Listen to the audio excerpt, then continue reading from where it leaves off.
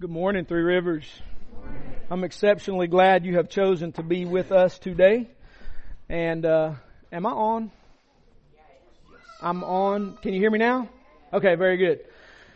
I'm glad you chose to be here today. It seems like every Three Rivers person decided to not be at church today. And so we have abundant seating, so if anybody comes in, let them sit by you. It'll be awesome. And so I'm very glad you're here today. I cannot say enough about how important these weeks are as we're studying through 16 verses. 16 verses. And these 16 verses are, as the illustration I gave you a few weeks ago, they're waypoints. They're trees in a very large forest that helps us navigate the forest so that we can actually see the forest and the trees. In other words, these verses are waypoints of the gospel that tie together all the stories of the Bible into one common thread of the gospel, pointing us all to Jesus. There's a little book in the back on the table. It's called 16 Verses. It's the basis of where we're working through. And I made a deal with you. I said that we paid like $11, $10.99 each book, and we'll sell them to you for $5. Because we're not trying to make money. It's not the goal. The goal is to kind of get your buy-in, because you know when you pay for something, you're more likely to eat it and or use it, right? You know what I'm saying? There's an investment. I'm going to get my money out of this because I paid money for it. Or, if you'll write me a half-page summary on each chapter, you can email it to me. You don't have to be a word. It can just be an email. Because I want your investment. You can have the book if you don't have $5, right? So I'd love for you to get that book. And if you can't write, can't type, don't have an email, nor $5, come to me and I'll give you a book, okay? The goal is to get the book in your hand and you actually read it, okay? Does that make sense? So it's an incredible little book called 16 Verses. It's on the back table. Love for you to have that. The whole story of the Bible in 16 verses. Today, we're in Genesis chapter 3, verse 6 to 7. Genesis 3, 6 to 7. Adam and Eve reject God's call to be His representatives in His created kingdom. That's the banner that's going to sit over our time this morning. Adam and Eve reject God's call to be His representatives in His created kingdom. Now I want to say this to you. The notes are available online, but please don't look at them this morning, okay? Do not look at those notes. The Holy Spirit doesn't speak to us in filling in blanks nor in following an outline. You can do that later in the week. Those are for you later. I want you to listen. I want you to tune in.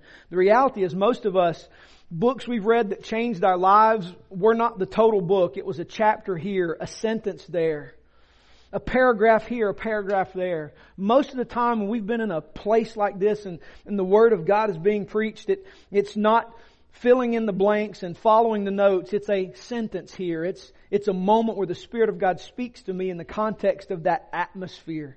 I don't want you to miss that by following notes. You can look at those later, okay? But they're there for you. They're there for you now, and you go back and look at them later. I want you to hear, because today is a pivotal point in the narrative of Scripture. Because we discover that Adam and Eve are going to reject God's call to be His representatives as image bearers in His kingdom. We've discovered that God created a kingdom, and we see the theme of kingdom introduced in the very first chapter of the Bible. And He is the King. We also see, like we discovered last week, that God has made man in His image to be His ambassadors in His kingdom, and He made a covenant with them. And we were introduced to the theme of covenant, whether it's explicit or whether you heard that explicitly. We're introduced to the theme of covenant, which is going to follow us through the rest of the Bible. God, in His kingdom, as King, creating man in His image, made a covenant in which they were to multiply, fill the earth, and subdue it. However, we're going to see today that Adam and Eve reject God's covenant, and they then incur the awful penalty for rejection of God. Sin and death are two nasty twins that go together. The day you eat of it, you will die. Adam and Eve suddenly noticed things about each other's appearance and their own appearance that caused them to want to cover up. They hadn't experienced that before. But all of a sudden they recognize things in themselves and things in each other that make them want to cover up. So they look for some fig leaves and they cover themselves. This is a new feeling. I've never had that feeling before. Strange and not real pleasant. They hear God coming like normal to walk with them in the cool of the day. And they felt a new sensation. Kind of like the one they just experienced that made them want to cover themselves, but this one was more intense.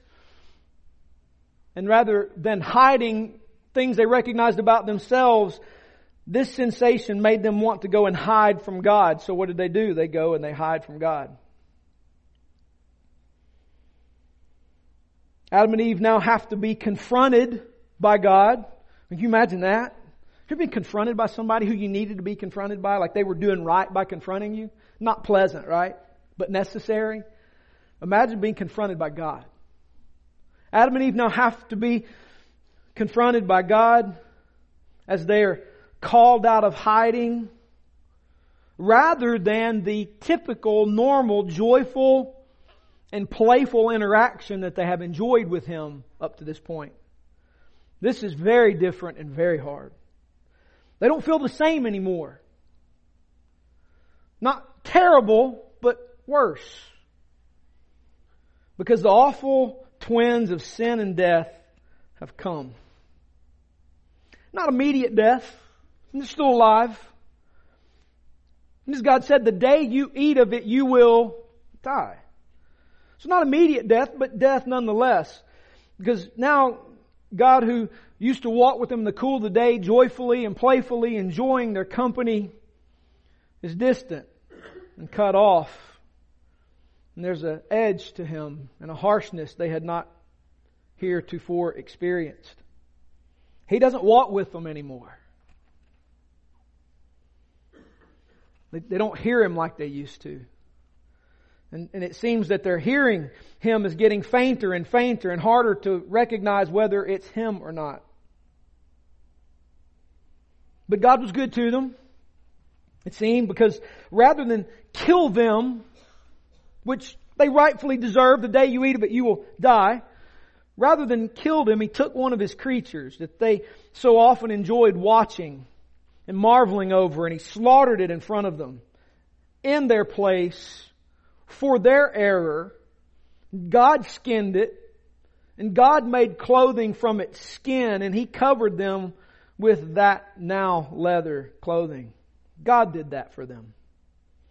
Can you imagine what that sight was like? I'm a hunter.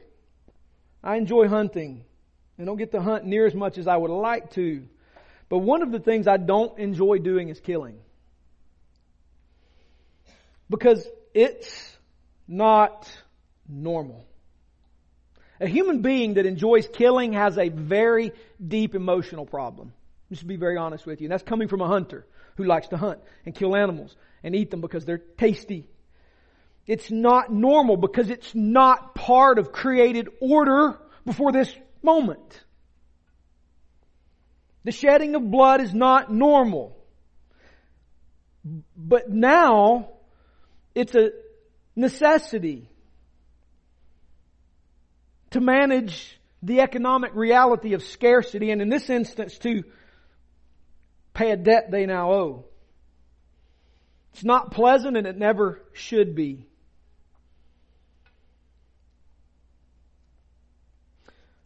Managing creation this side of the fall,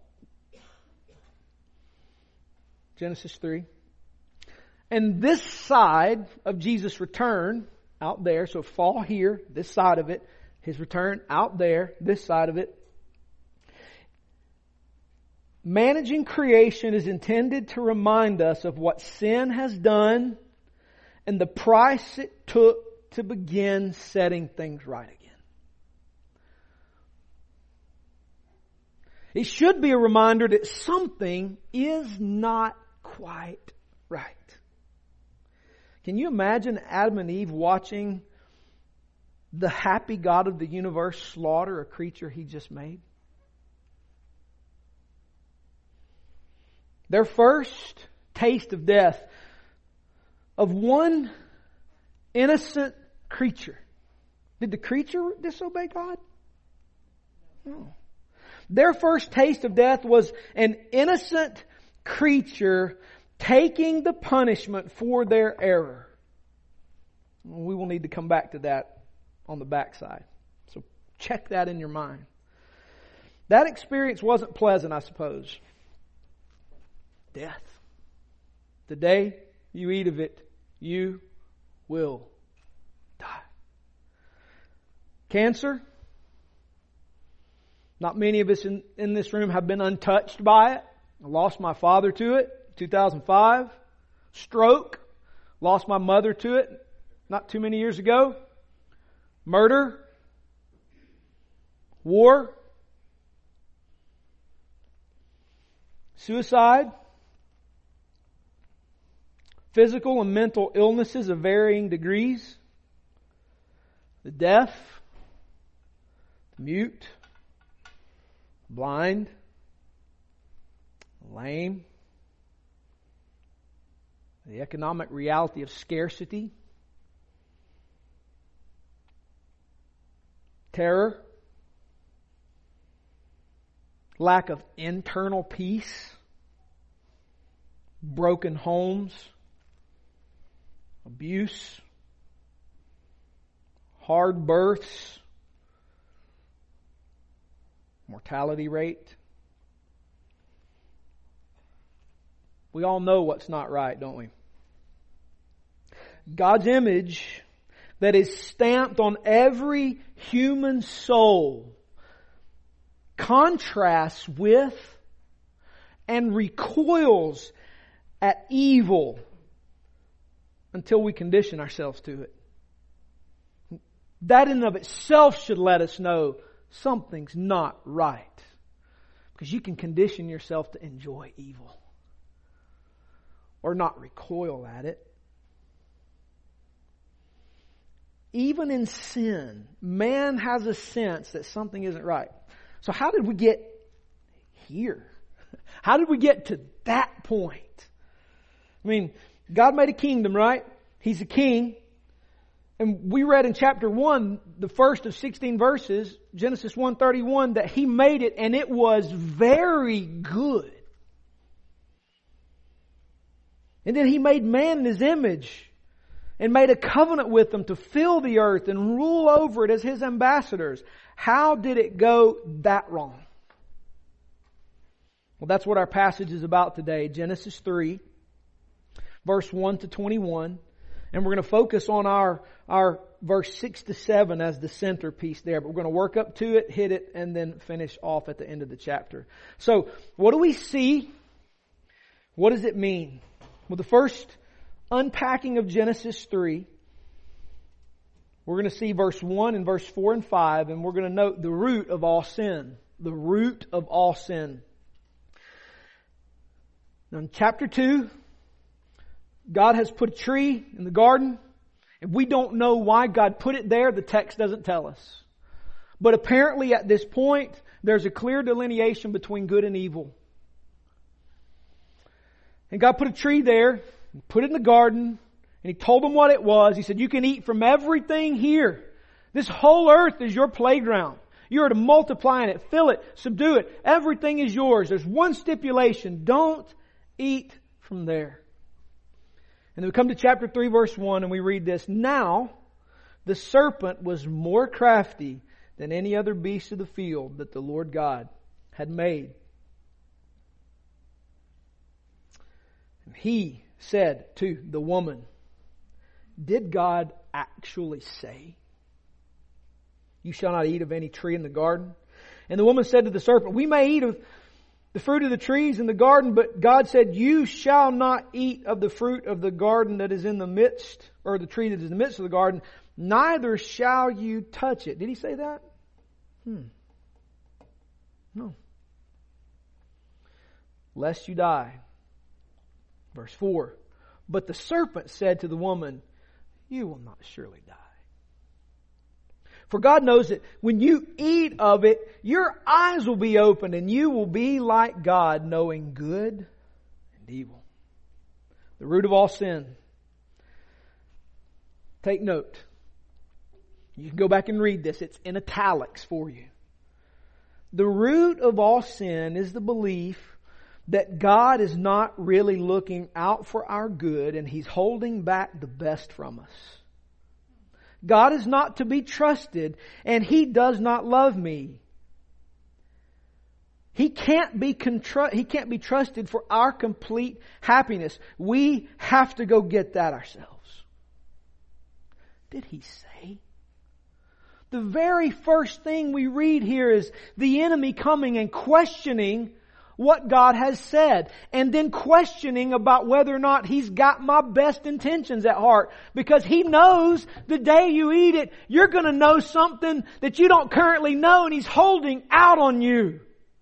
There's better to be had. You can't trust Him. The root of all sin is a belief that God is not really looking out for our good. He's holding back the best from us. He's not to be trusted. He doesn't love me. He can't be trusted for my complete happiness. Therefore, I must go get it myself. You see, this root produces two errors. It produces two errors. And Tim Keller quotes an old Scottish pastor. He's alive. He's old, but he's still alive. Sinclair Ferguson. You may have heard of his name. In calling these two errors unidentical twins from the same womb. And these twins are lawlessness and lawfulness. You may have heard them as legalism or antinomianism. We'll stick with lawlessness and lawfulness. But you see, lawfulness says I have to meet God's demands to get Him to be good to me and get good from Him. Why? Because the root says God's holding out on me. There's better for me. And if I keep all these rules, I will pull the lever, the divine cha-ching, and He will give it to me because I kept all the rules. That's lawfulness. Lawlessness says I don't trust God's rules for my good, so I'll get good from God apart from God's way. I'll make my own laws. I'll determine what should be kept and what shouldn't be kept. I would argue that every sin known to man grows as fruit from this root of the unbelief of God's goodness to me and for me. Everything grows out of the disbelief that God is working for my good. He has my best intentions at heart. And all I have to do is obey Him. Hear Him and obey Him, we say, right? How do we define discipleship? Hear and obey. That's how Jesus defines discipleship. Hear, obey. He who hears these words of mine and does them is a wise man who builds his house on the rock, right? The rains and the flood come and they beat on that house and it cannot be torn down because it's been founded on the rock of hearing and obeying Jesus. All sin is fruit from the root of a disbelief in the goodness of God. And that was sown in Adam and Eve by the serpent in the garden. God's word is untrustworthy. He's holding out on you. And all you've got to do is go get it yourself.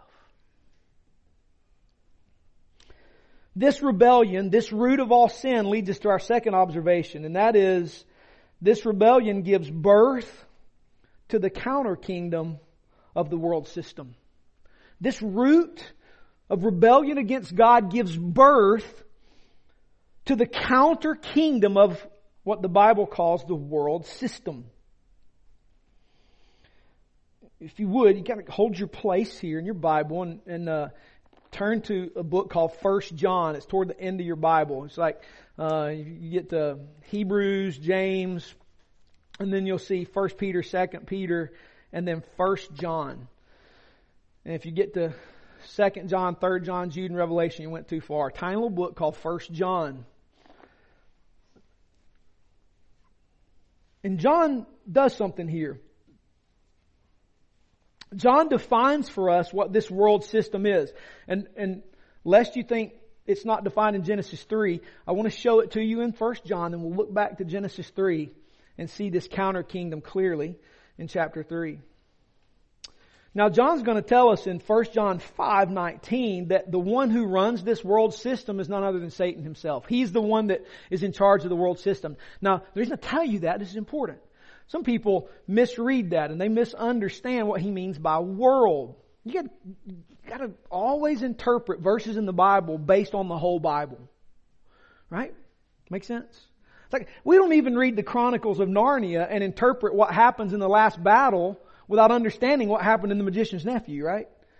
There's no such thing as the last battle if there's not The Magician's Nephew, because there's anything to be made right if we don't go back and find out how Diggory messed it up. Right? And so we understand just innately we've got to, in order for the last battle to make sense, we got to read The Magician's Nephew. Right? It's how you learn. It's basic learning. Right? You can't speak fluent Spanish nor read it unless you start with Senor Lanier's class and learn. Right? You got to start somewhere. So we don't read 1 John 5:19 and go, oh, Satan's in charge of the whole world. No, that's not what that means. 1 John 5:19 lets us know that Satan is in charge of a system, and we know what that system is. He's going to tell us in chapter 2. But just know, this world system, this counter kingdom introduced in chapter 3, verse 1, 4, 5, and 6 of Genesis 3 is none other than Satan, and he is introducing something to counter God. And so Satan's in charge of this system. We see that in Genesis 3. He's the one introducing it. We see it in 1 John 5:19. So what is that system? What exactly is Satan running? What's his deal? What's he got going on? Well, let's look at 1 John 2, verse 15 to 17. Do not love the world or the things in the world. Now that makes no sense if he means like created order, because that's not what that means. He told Adam and Eve to multiply in it, fill it, subdue it. It's good. What did God call created order? Very good. So he doesn't obviously mean created order. So what is he talking about? He says, if anyone loves the world, the love of the Father isn't in him. For all that is in the world, and here he defines that system that Satan's in charge of, the desires of the flesh, the desires of the eyes, and pride in life, or the pride of life. A little fun nugget here for you. Pride and life both have a definite article in the original language, meaning it's the pride of the life, which is why some of your Bibles will say pride in possessions, because the life is more than like your heart beating and your lungs working and brains working. It's the life, indicating the things of life, grammatically, which is why some of your translations, again, will say pride in possessions, and some will say pride of life. It says it's not from the Father, but is from the world. Well, what is it? What's from the world? Desires of the flesh, desires of the eyes, and pride of life. Note that. Back to Genesis 3.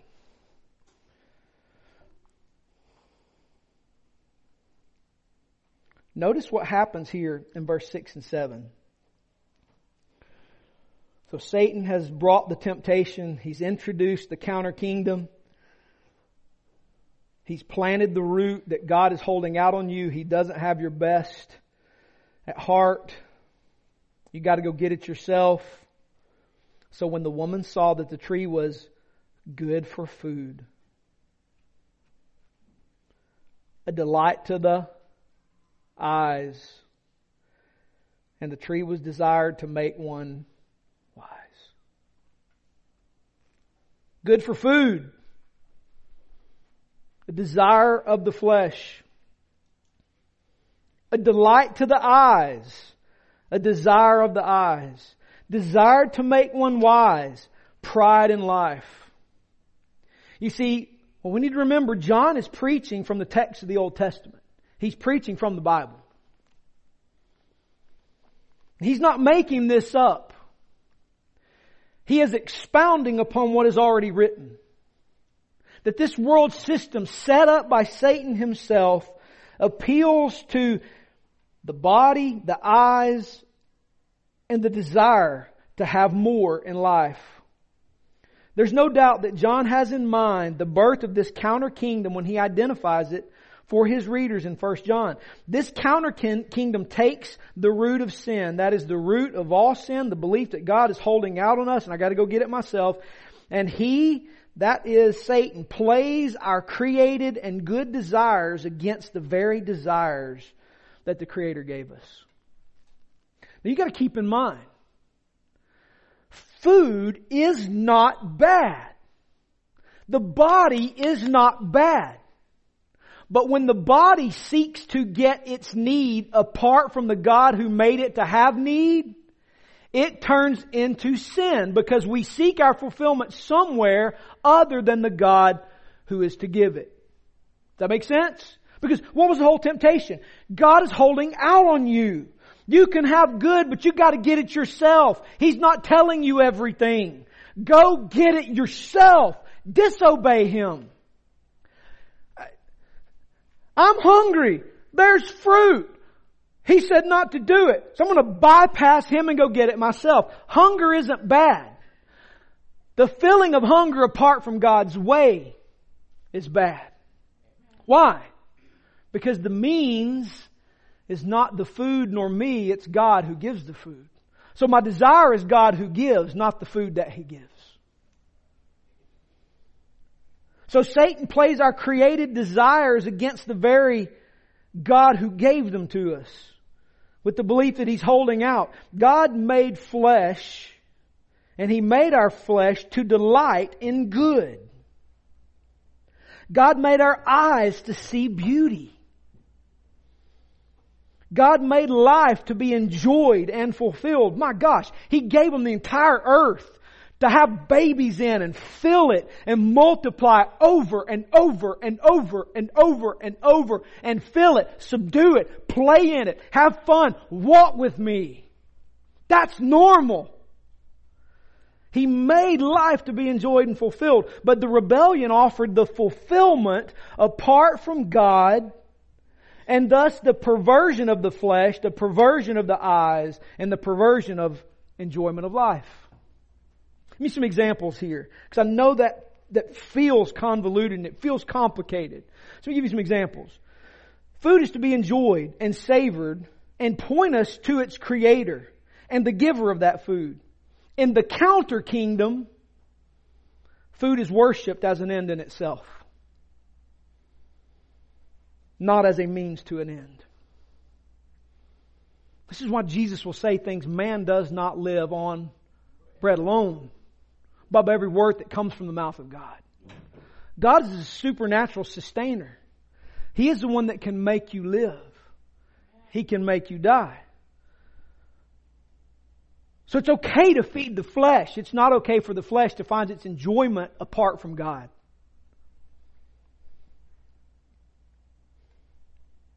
Our women are to be delighted in and rightly appreciated for their beauty. In the counter kingdom, our women are exploited through visual stimulation. The delight of the eyes. Life is to be lived to its fullest and fully enjoyed. But in the counter kingdom, we seek to gather as much of the tokens of life and express our pride in what we get because we love the gathering of items and the items themselves above Christ, who is to be enjoyed whether or not we have those items. Things, children, sports. And so therefore we invest in them as though they had some return, rather than the God who is to be enjoyed in life. This is why you can travel the world and see believers with nothing happier than believers who have everything, because pride is not had in what you get in life. Our joy is found in walking with God, who gives happiness and joy as He walks with us apart from anything we get in this life. And so this counter kingdom is set up against the kingdom of God. The flesh is not evil, it's good. It is to be filled and satisfied. It is not to be worshipped. But what does the counter kingdom do? Worship this thing. Worship this body. Work out more than you spend time in God's Word. Paul even says it. Physical training has some value, but training of the soul has value in this life and the life to come. How many people spend more time feeding their soul than they do exercising their muscles? It's because we believe we're to get it all now, maximize now. Maybe not. It could be a lie. It could be the counter kingdom saying, you got to get it now. What good, Jesus said, is if you gain the whole world and lose your soul. Because we can't worship this and have Jesus too. There's no such thing. And it goes both ways. Some of us spend more time eating than we do working out. And we delight in the food and we think, our flesh grumbles, I need more, I need more. No, I need less. Because I think I gotta get it now. It goes both ways. It's satisfy this. That's the counter kingdom. But the kingdom of God says, no, my sustenance is found in God. Man, the delight of the eyes. We're made to see beauty. This is why people paint landscapes. Because you see Mount Everest up close and for real and you're like, yep, don't need an iPod. Don't need a game. Don't need TV. That's flipping awesome. You were made to see beauty. But what's the counter kingdom do? Takes your attention from what is innately beautiful to things that are not innately beautiful, but they're attractive on the surface and they have a shelf life and they die. And then you need the next fix, the next craze, right? Because I bought the counter kingdom, not the kingdom of God. Does that make sense? You see, the problem is the root of all sin introduces us to a counter kingdom. Which is why Jesus comes preaching in the Gospels the good news of the kingdom of God. It's because the establishment of God's kingdom and the supernatural rule of Christ is intended to draw our flesh, our eyes, and our enjoyment of life back into God's kingdom away from the world system. Which is why John is going to tell his readers there in 1 John, watch out, Satan runs that world. Watch out for these things. And man, we feel like if we talk about that stuff now that we turn into like joy killers. No, we're joy maximizers. God is a happy God and you were made for enjoyment. The question isn't enjoyment. The question is, where do I get it? And Eve was told, see, God knows that the day you eat it, you're going to know what He knows. He doesn't want you to have that. So go get it yourself. Okay. And so it turns itself into lawfulness or lawlessness. No rules whatsoever. I'm going to go get it regardless of God, or if I just do more. If I just do more. I'm yanking the divine chain. He's got to pour it out on me. No. Both of those are twins, unidentical twins from the same womb of dissatisfaction with God. And that is where it is all rooted. Well, our kingdoms in conflict. Third observation, kingdoms are in conflict. We see in verse 8, and they heard the sound of the Lord God walking in the garden in the cool of the day. And the man and the wife hid themselves from the presence of the Lord God among the trees of the garden. I read that and it's sad and funny at the same time. Just incredibly sad that you used to play with God. And I know we don't say that because we have a false view of God. God delights in play. Just watch His created order. Watch trees sway in the wind. Watch a puppy. Watch a kitten. Watch baby animals before the reality of the curse sets in. Watch babies.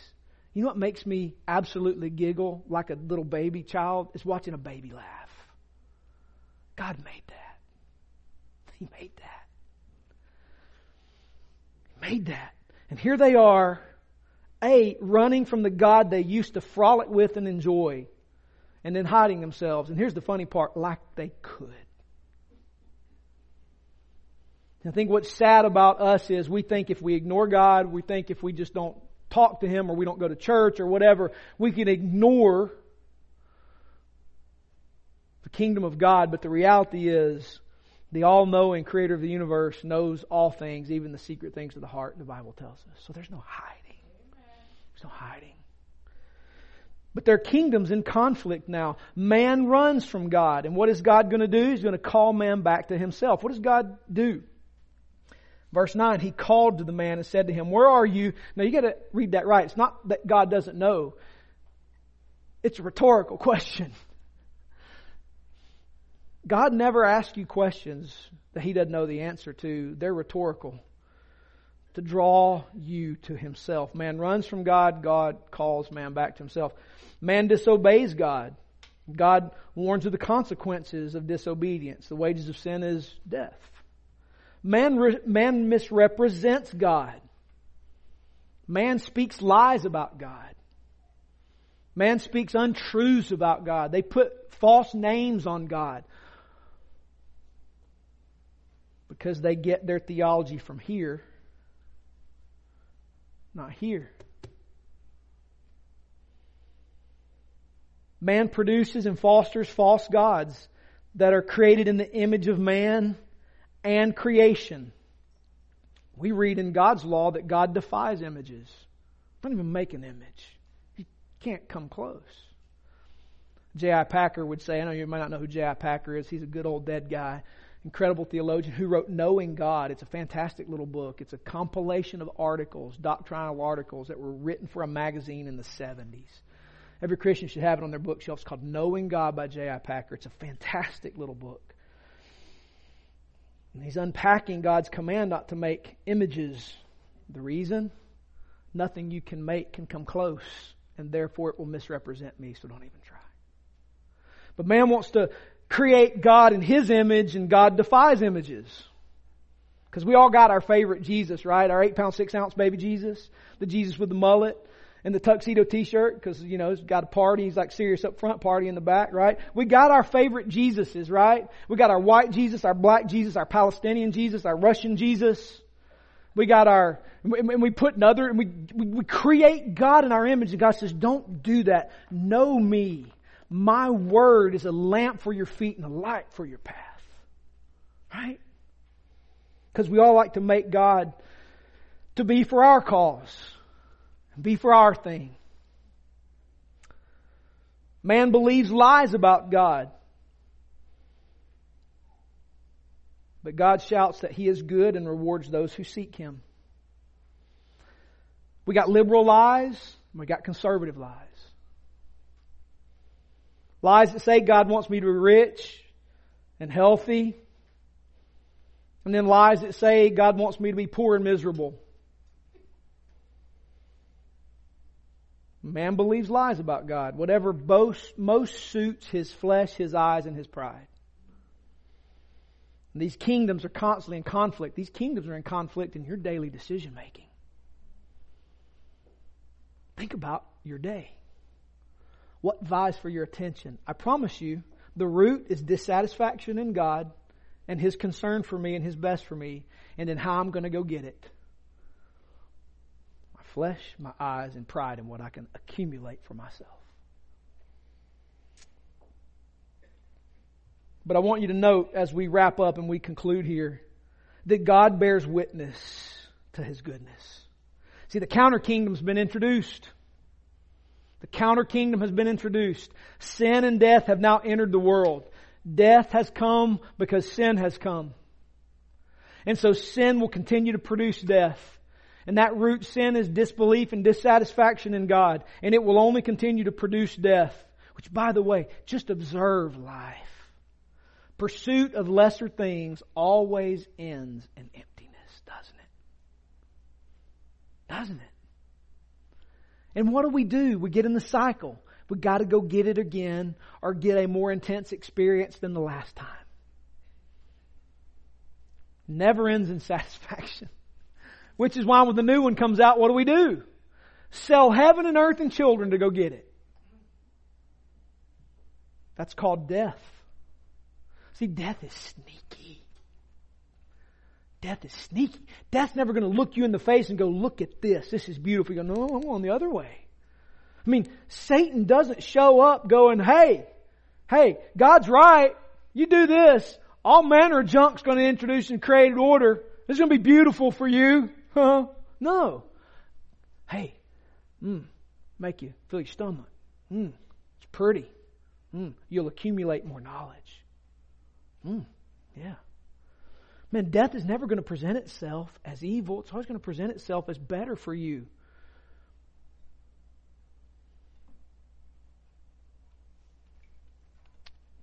But God bears witness about His goodness. You see, God's not going to let them leave the garden with the lie firmly entrenched in their minds. Because we see here in verse 14 to 19 that God pronounces sentence. You disobeyed. And now there are consequences. Now when we study through the book of Genesis, we'll unpack these more. But there are now consequences. Things are going to be harder. You, man, wife, you're going to be at enmity with one another. Your desires aren't going to match anymore. I want to preach because this is why we have to work at marriage. That's why marriage isn't easy. This is why God gives us a picture of it in Ephesians 5 so that we have a blueprint off of which to live it and make it happen. And so there are consequences here. But God doesn't end the chapter on consequences. And by the way, He never does. The story of the Bible always leaves us pointing to Jesus. We see that here in verse 21. And the Lord God made for Adam and for his wife garments of skins and clothed them. God doesn't execute Adam and Eve. Remember I told you we'd come back to this. He doesn't execute Adam and Eve. He told them you're going to die. But God doesn't execute them. He said they would die if they ate. And in one way they did die because the curse of death was introduced and they began to slowly die and would one day succumb to its power. But He didn't execute them on the spot. There was no summary execution. Why? Their first taste of death was one of an innocent creature taking the punishment for their error. Can you think of anything in history where God did that again? Jesus, who came and there was no error found in Him. He was the Lamb of God who takes away the sin of the world. As a matter of fact, the rest of the Old Testament is going to take this theme of innocent people paying for sin. It's going to come in the form of kings who were good and were rewarded with evil for their goodness. You're going to see injustice. You're going to see all manner of evil perpetrated against good people. And it is there to point us to the ultimate injustice, where the innocent Son of God comes and He takes on my sin and yours. No crime was found in Him. He was innocent before God and before men. And He was lied about and cheated and robbed. Yet God, being gracious to us, put Him on a cross. And God killed Jesus in order to pay for my sin and for yours. And He put Him in a grave, and on the third day the eternal Son of God rose, unlike these animals, to defeat death and defeat sin, so that all of us who would find our hope in Christ would have all of our sin counted to Him and receive all of His righteousness. The end of Genesis 3 is pointing us to the cross. An innocent animal pays for their sin, and God covers their shame and their nakedness. And in Christ, our sin is paid for, and He covers our shame and takes care of our sin. This pattern set for us at the end of Genesis 3, and it is set in stone, and it will continue. And it's to be a reminder that it would take innocent sacrifice to atone for our sin. And by the way, one that doesn't have to be repeated to be effective. Who would such sacrifice be? As John the Baptist would say, behold the Lamb of God who takes away the sin of the world.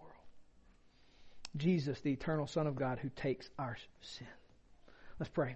Father, I pray that You will take Your Word and truly make it a lamp for our feet and a light for our path. I ask that You would take the devastating consequences of the rebellion and the pattern of the innocent taking the blame for the guilty. And use that this morning to draw our hearts to Jesus. Father, I confess to you this morning that I'm awfully beset by the desires of the flesh, the desires of the eyes, and pride of life.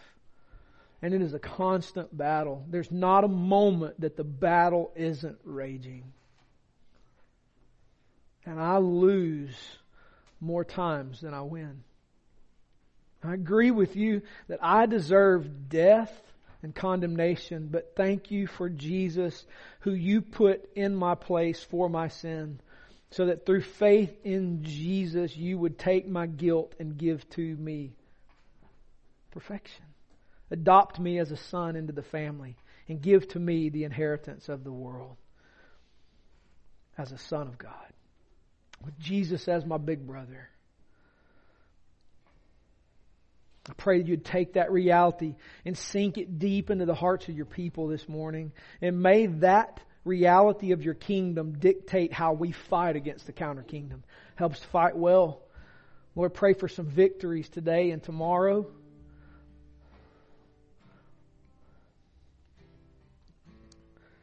A little relief from the beatdown. And I trust there's some here who could use some relief from the beatdown. I do. So would you grant that in Christ, that I would fight well against the counter kingdom and not believe those lies? When I pray this morning for maybe one that the gospel has dawned fresh on their heart this morning, the good news has broken through the counter kingdom and the lies and a hard heart and the result of sin. I pray that you would cause there to be life springing forth.